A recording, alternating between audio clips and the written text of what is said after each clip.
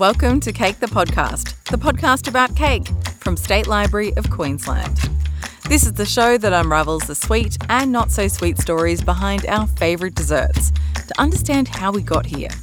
I'm Caitlin Sori, and in today's episode we're using butter and sugar to make the world a better place. From the community cookbooks that raised millions and the cakes that were sent into war zones, to helping neurodivergent children learn to mindfully bake, we'll hear the fascinating stories behind the people who inspired us to bake a difference. Using cakes to raise money for charity isn't a new idea, and some of the recipe books that came out of them led a woman's revolution across Australia. The clues these books give you about how they've been used and how they've been loved by the people who've owned them is just fascinating. This is Liz Harfel, food historian and author of many books, including Tried, Tested and True, Treasured Recipes and Untold Stories from Australian Community Cookbooks. There are cocoa stains and butter stains on the favourite recipes. I was looking at a book from the 1960s that had a pavlova recipe and there was a piece of meringue stuck to the page. But it wasn't just the recipes marked by buttery fingers that got Liz interested in these kind of cookbooks. After rummaging through her grandmother's collections, she realised there was a wealth of knowledge in their pages. My grandmother, Amy, who was a very talented baker, had two kinds of books in her collection, which I've got. Some of them are handwritten exercise books. So, for example, there's a tractor catalogue that she used as a scrapbook and pasted recipes on top of the technical descriptions of the latest models of tractors. And then there were community cookbooks that she obviously bought to support a cause. Community cookbooks are recipe books that were often printed by organisations like the Red Cross or the CWA, featuring local recipes. These cookbooks are usually bound by hand. You can feel the love in them. So the staples might be a bit wonky and the covers range hugely in quality and design. But these humble publications have played an important role, raising money for all kinds of causes. Literally anything you can think of. Anything and everything, from political parties through to sports teams, social causes, the disadvantaged, wartime efforts. It's just extraordinary the diversity of causes these books have supported, and there's no way of calculating it, but collectively surely they must have raised millions of dollars over the years for worthy causes of some sort. And because these books are created by the community, it gives the owner a special kind of relationship with the pages. It's something Liz first noticed with her grandmother's community cookbook collection.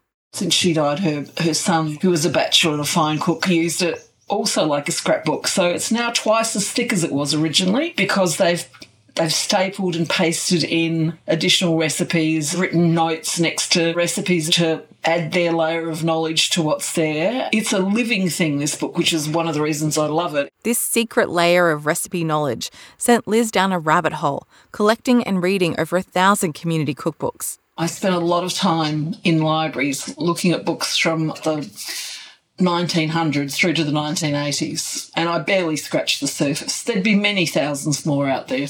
And that made her wonder, who was the first to do it in Australia? The credit often goes to a book published by the Presbyterian Women's Mission Union, but there is another little book that remains a bit of a mystery, and the only known copy has no date in it. So I had to do some detective work about the woman who produced it. Liz discovered the author lived in a small community in Queensland for only a few years. I suspect her little book, A Voice from the Bush, could well have been the first printed community cookbook in Australia, probably somewhere in the 1890s, but potentially even as early as the 1880s. So we're talking something like 150 years of tradition. Some of these cookbooks have set publishing records, selling over 500,000 books, and have been reprinted and updated for over 100 years.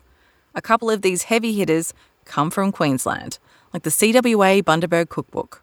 I love the Bundaberg Cookbook. Here's another book that's punched way above its weight. It came out in 1928 and it's still in print, and it's sold something like 130,000 copies, which is extraordinary. And its biggest claim to fame is a cake called the Bert Hinkler cake. If Bert Hinkler's name sounds familiar, it's because his name is on a bunch of things, like parks and planes and even the federal electorate of, you guessed it, Hinkler. Bert Hinkler was a famous aviator. He was the first person to fly solo from London to Australia, and he achieved that in 1928. And he was a Bundaberg boy. Hinkler was a kid when he became obsessed with flying. This was the era when aviation was the exciting frontier. He learnt mechanics by correspondence and designed his own glider based on watching ibis flying. Yes, the Binchuk inspired one of our greatest aviators to take flight. He signed up for the Air Force during World War I and got relegated to one of the most dangerous gigs, a gunner. Basically hanging from the underside of the plane and hoping not to get shot to smithereens by the enemy. While risking life and limb for country and showcasing some bush ingenuity, Hinkler invents a dual control system so the gunner could fly if the pilot got taken out. Somehow, he survives World War I, but the adrenaline junkie in him isn't satisfied, and he plans his biggest challenge yet, flying solo from England to Australia. As a solo person in the plane, he couldn't take a navigator with him. He would have had to work out the navigation himself. We're talking 1928. He's flying a dinky little plane over the Indian Ocean. There's no electronic navigation system, it's all paper and compass. The previous record was 28 days. Hinkler slashes that almost in half. Although the official record ended when he landed in Darwin, about 15 and a half days after he took off, for him, it didn't end until he got home to Bundaberg, so he flew on. And when he got to Bundaberg, he discovered something like 20,000 people waiting for him on the town racecourse.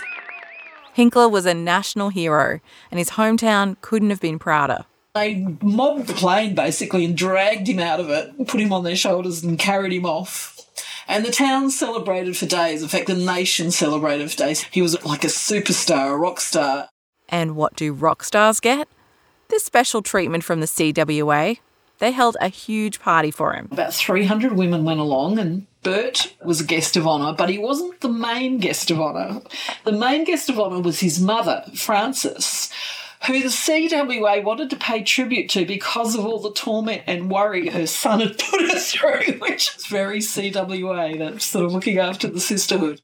And to mark the occasion, the Bundaberg CWA created a special dessert called the Hinkler cake. I love it. It's actually one of my favourite cakes. It's a type of cake that was actually quite popular in that period, but we hardly see anymore. So it's a two-tiered cake, and the bottom mixture is a little denser than the top, and then you put a spread of dried fruit, and then there's a lemon icing on top. Almost like the slab cakes that my mum used to make on the farm, or that you make for shearers, in that you can make a big cake in a roasting dish or something like that.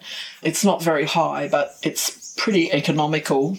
And, it comes from an era when people did need to stretch things a bit further.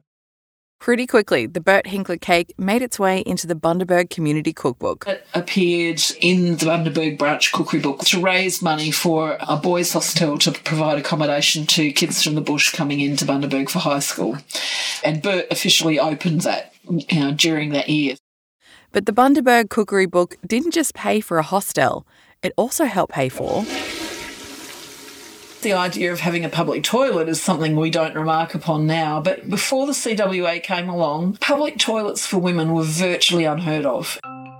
Back in the day, if you were in town and needed the loo, you'd have to hope you could hold it. Unless you could afford to rent a room at the local hotel, you wouldn't be able to use the shared bathroom because women weren't allowed into the front bar. And this had a tremendous impact on the mobility and freedom of women. So a lot of CWA branches within weeks of being formed made that a primary focus. And sometimes these CWA lady loos were a lot more than your classic council-run bog hole. They were way more than public toilets. They quite often included lounges, kitchens, places they could have a cup of tea, even a room where they could sleep overnight if they couldn't get back to their farms, places for the children to play and keep occupied while they're in town on errands. They weren't just toilets, they were places to hang out. If they had a lounge or a veranda, women got to sit down and talk with other women who they might not see very often at all. I mean, a lot of farm women were leading pretty isolated existences. Bundaberg's was so popular that in 1928, 9,000 visitors used the Bundy Dunny, and they were ready for an upgrade. So the Bert Hinkler cake and the Bundaberg CWA cookbook raised money for a revamp. They opened a bigger, newer, flasher waiting room and sort of meeting rooms in Bundaberg, and it helped raise thousands of pounds towards that. It turns out community cookbooks helped fund CWA crappers all over the country because women weren't going to wait around for men to get it done. You know, men probably didn't have too high an opinion of women's ability to manage finance. But organisations like the CWA and the Red Cross were powerhouses for raising money and channeling it to where it was needed. So it was a revolutionary act, strange as it may seem today, but it was. Community cookbooks are still raising money to this day. When the 2011 floods drowned most of Queensland, they were the worst we'd seen in 40 years. 33 people lost their lives, and many of the survivors lost everything they had to mould and mud. Those on higher ground rallied to create what would become known as the Mud Army, going into battle with the elements, helping people excavate the mud and ruined items from their homes. And one of those soldiers was Alison Alexander. The thing that struck me was not only all the books that were being thrown at, but all the cookbooks. And those people had no resource left from which to cook. Alison Alexander is a food consultant and foodie. Seeing all those ruined recipe books covered in mud and dumped on the curb gave her an idea. I took the idea to the ABC, where I do a food program. And I said, what about if we put a call out to the listeners to say, would you like to send in one of your favourite recipes, so that we could put a collection of recipes together in a book that might help those people who've lost, favourite possessions. And so that's what it did. So she gathered together the best recipes submitted, and the result became a book. The title, A Generous Helping, I really liked that title. I didn't give it to it, the publishers did, but it was a perfect example of what it was, asking people to help out. Come floods and fires, that's what we do. All the money went to flood victims, and it was very successful. And there are some great cakes in there with some great names. The next best thing to Robert Redford. Such a great name. Isn't it? Doesn't that name get you in? And you think, how can that be a cake? And like a Robert Redford movie, this cake is a hit. The introduction to it says, this is my and my friend's #1 favourite.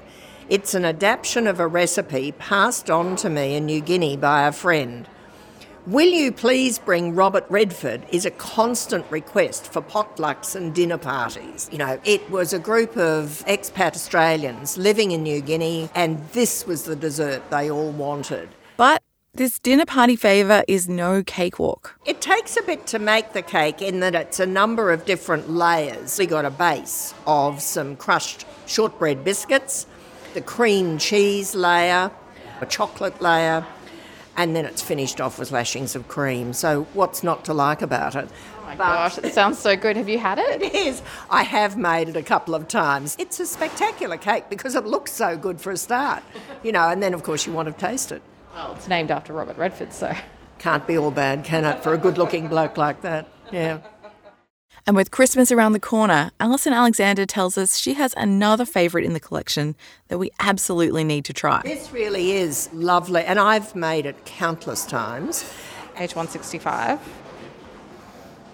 Hester's boiled fruitcake. It is a very simple, straightforward recipe, and it calls for 4 cups of mixed fruit, so you can put any dried mixed fruit you like in it. Although this fruitcake is a simple recipe, it comes with a special story. Sometimes, if you go away, what are the things you remember from home? Food is definitely one of them. The woman who submitted it, Shirley Graham, she was making this cake for her husband when he was fighting in Vietnam. Now that goes back to 1968, so it's certainly got a lot of history in it. Shirley was sending a slice of home to her husband on the front line, and she continued that tradition many years later. Her eldest son went into the army and was serving in the Middle East. And she was making this same cake still then and sending it to him. There's a long history of Australians sending fruitcakes into war zones going back to World War I. The Red Cross sent 25,000 fruitcakes by boat to Australian troops based in Egypt during the Christmas of 1918. Move over Anzac bickies. And it wasn't just soldiers getting sweet treats. In World War II, during severe rationing and food shortages, the CWA sent fruitcakes to British citizens. Alison tells us the main reason fruitcake is such a popular choice for long-distance travel is they keep for at least 12 months. But you've got to do it right. Cool, dark, dry. There's the 3 words that go with keeping a fruitcake. And I like to keep it towards the centre of the house, not in a cupboard that's on the outside walls because they're going to go up and down in temperature the most. Alison has the perfect spot. My linen cupboard smells fabulous because I wrap them in big thick toweling and then I just store them on one of the shelves there and they just do their thing slowly. So if you want to send your love to those half a world away, whether they're in Egypt, Vietnam or Iraq, Hester's boiled fruitcake from Shirley Graham might be your answer. That's the connection of cake. Cake and family, cake and community, I think is just so lovely that she was able to send her compassion, her love, in the form of a cake to somebody. How nice is that? From sending cakes into war zones to finding zen in the kitchen. Our next sugar-powered changemaker went from competing on a Netflix dessert show to helping children find focus through mindful baking. But before cakes changed her life, she made a living 10,000 feet in the air as a flight attendant. It was kind of like a performance every time, I got in the air and I did my little safety demo and everything, and then I would cake on the side. This is Pearly Sprinkles. She's wearing oversized glasses, red lipstick and iced Vovo earrings. We're meeting her in her home in Brisbane, and she tells us that while she loved flying, it started to take a back seat to her true passion. There's like this part on the flight when it's takeoff and you're meant to be thinking about, your safety procedures and what you would do if the plane suddenly crashed. But I was thinking about cake. While her brain was supposed to be following the rules, Pearly's imagination was concocting all sorts of crazy and colourful cakes. So fast forward a bit, and I'm thinking about cake more than I'm thinking about flying. When I got an ad for a dessert show, unspecified, in my Facebook. And you were like, a dessert show? Tell me more. Yes. Pearly loved baking cakes, but she didn't consider herself a chef. Everyone always said to me, you should go MasterChef. And I'm like, I'm not a big cook, okay? Like, I can create you a cake that looks like a chicken, but I can't debone and butcher a chicken. So MasterChef is not for me.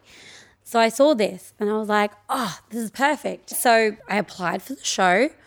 She sent in a video, and after surviving round after round of auditions, finally, the mystery was revealed. The show would star the MasterChef patissier of pain himself, Adriano Zumbo. They called me up and they said, you've got it. You're going to be on the show. And it's actually Zumbo's Just Dessert season 2. And it's going to be on Netflix. Holy crap. And then I started freaking out. Pearly immediately started to think about how it could all go wrong. I haven't done jellies, custards, tempering chocolate, all the really hard stuff. So at that point I was like, imposter syndrome, holy crap. They've made a massive mistake. That makes for great TV. Oh, yeah, exactly. Pearly may not have known how to temper chocolate, but the producers were taken with her. I might not be the most skilled patisserie chef out there, but I can talk to a camera and make things, and a lot of people can't do that, I'm like Liam Neeson, is it? When I have a particular set of skills. Liam Neeson. Yeah, Liam Neeson. But instead of killing people, it's making cakes. Although, never say never. Filming Zumbo's Just Desserts was everything she could have hoped for. I was having the time of my life. I felt like I was walking onto the set of Sesame Street. It was magical. It was really, really magical.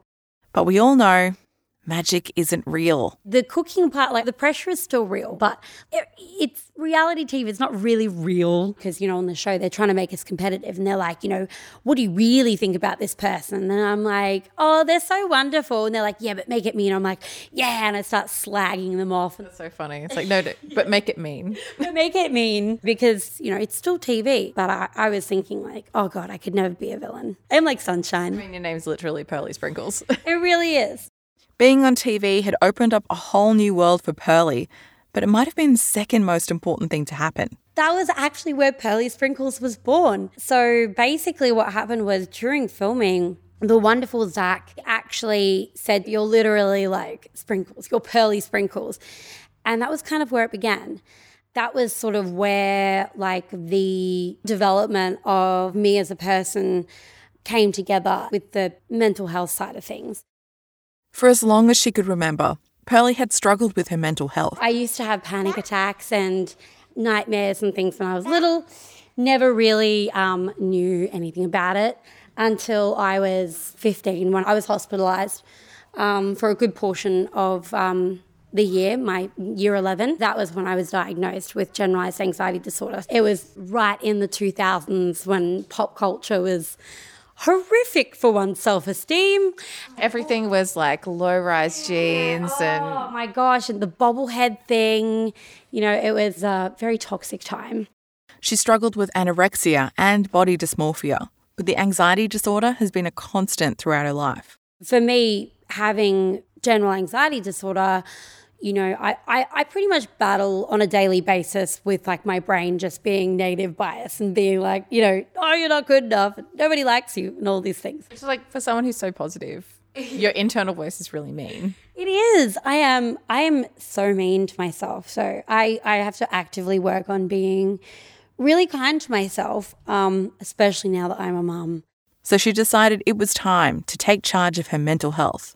And so I started going on this journey of who am I and what is it that I want to do? And I thought to myself, I have trouble living in a world where I have my generalized anxiety disorder. So how do I make it better for myself? And how do I make it better for other people? I want to do something like with my anxiety and with the skills that I have. And that was cake. She thought back to when times were tough and how cake helped her live in the present. So for context, mindfulness, it grounds you in your body and it helps focus your mind. You're just working on what you're working on in the moment, no judgment. You're not caught up in the past or thinking about the future. You're just focusing on the present. She calls it mindful baking, baking cakes, one ingredient, one step at a time. And she wanted to share it with the next generation. For someone who hasn't really heard the term mindful baking before, like how do you actually teach it to kids? I am a lived experience advocate.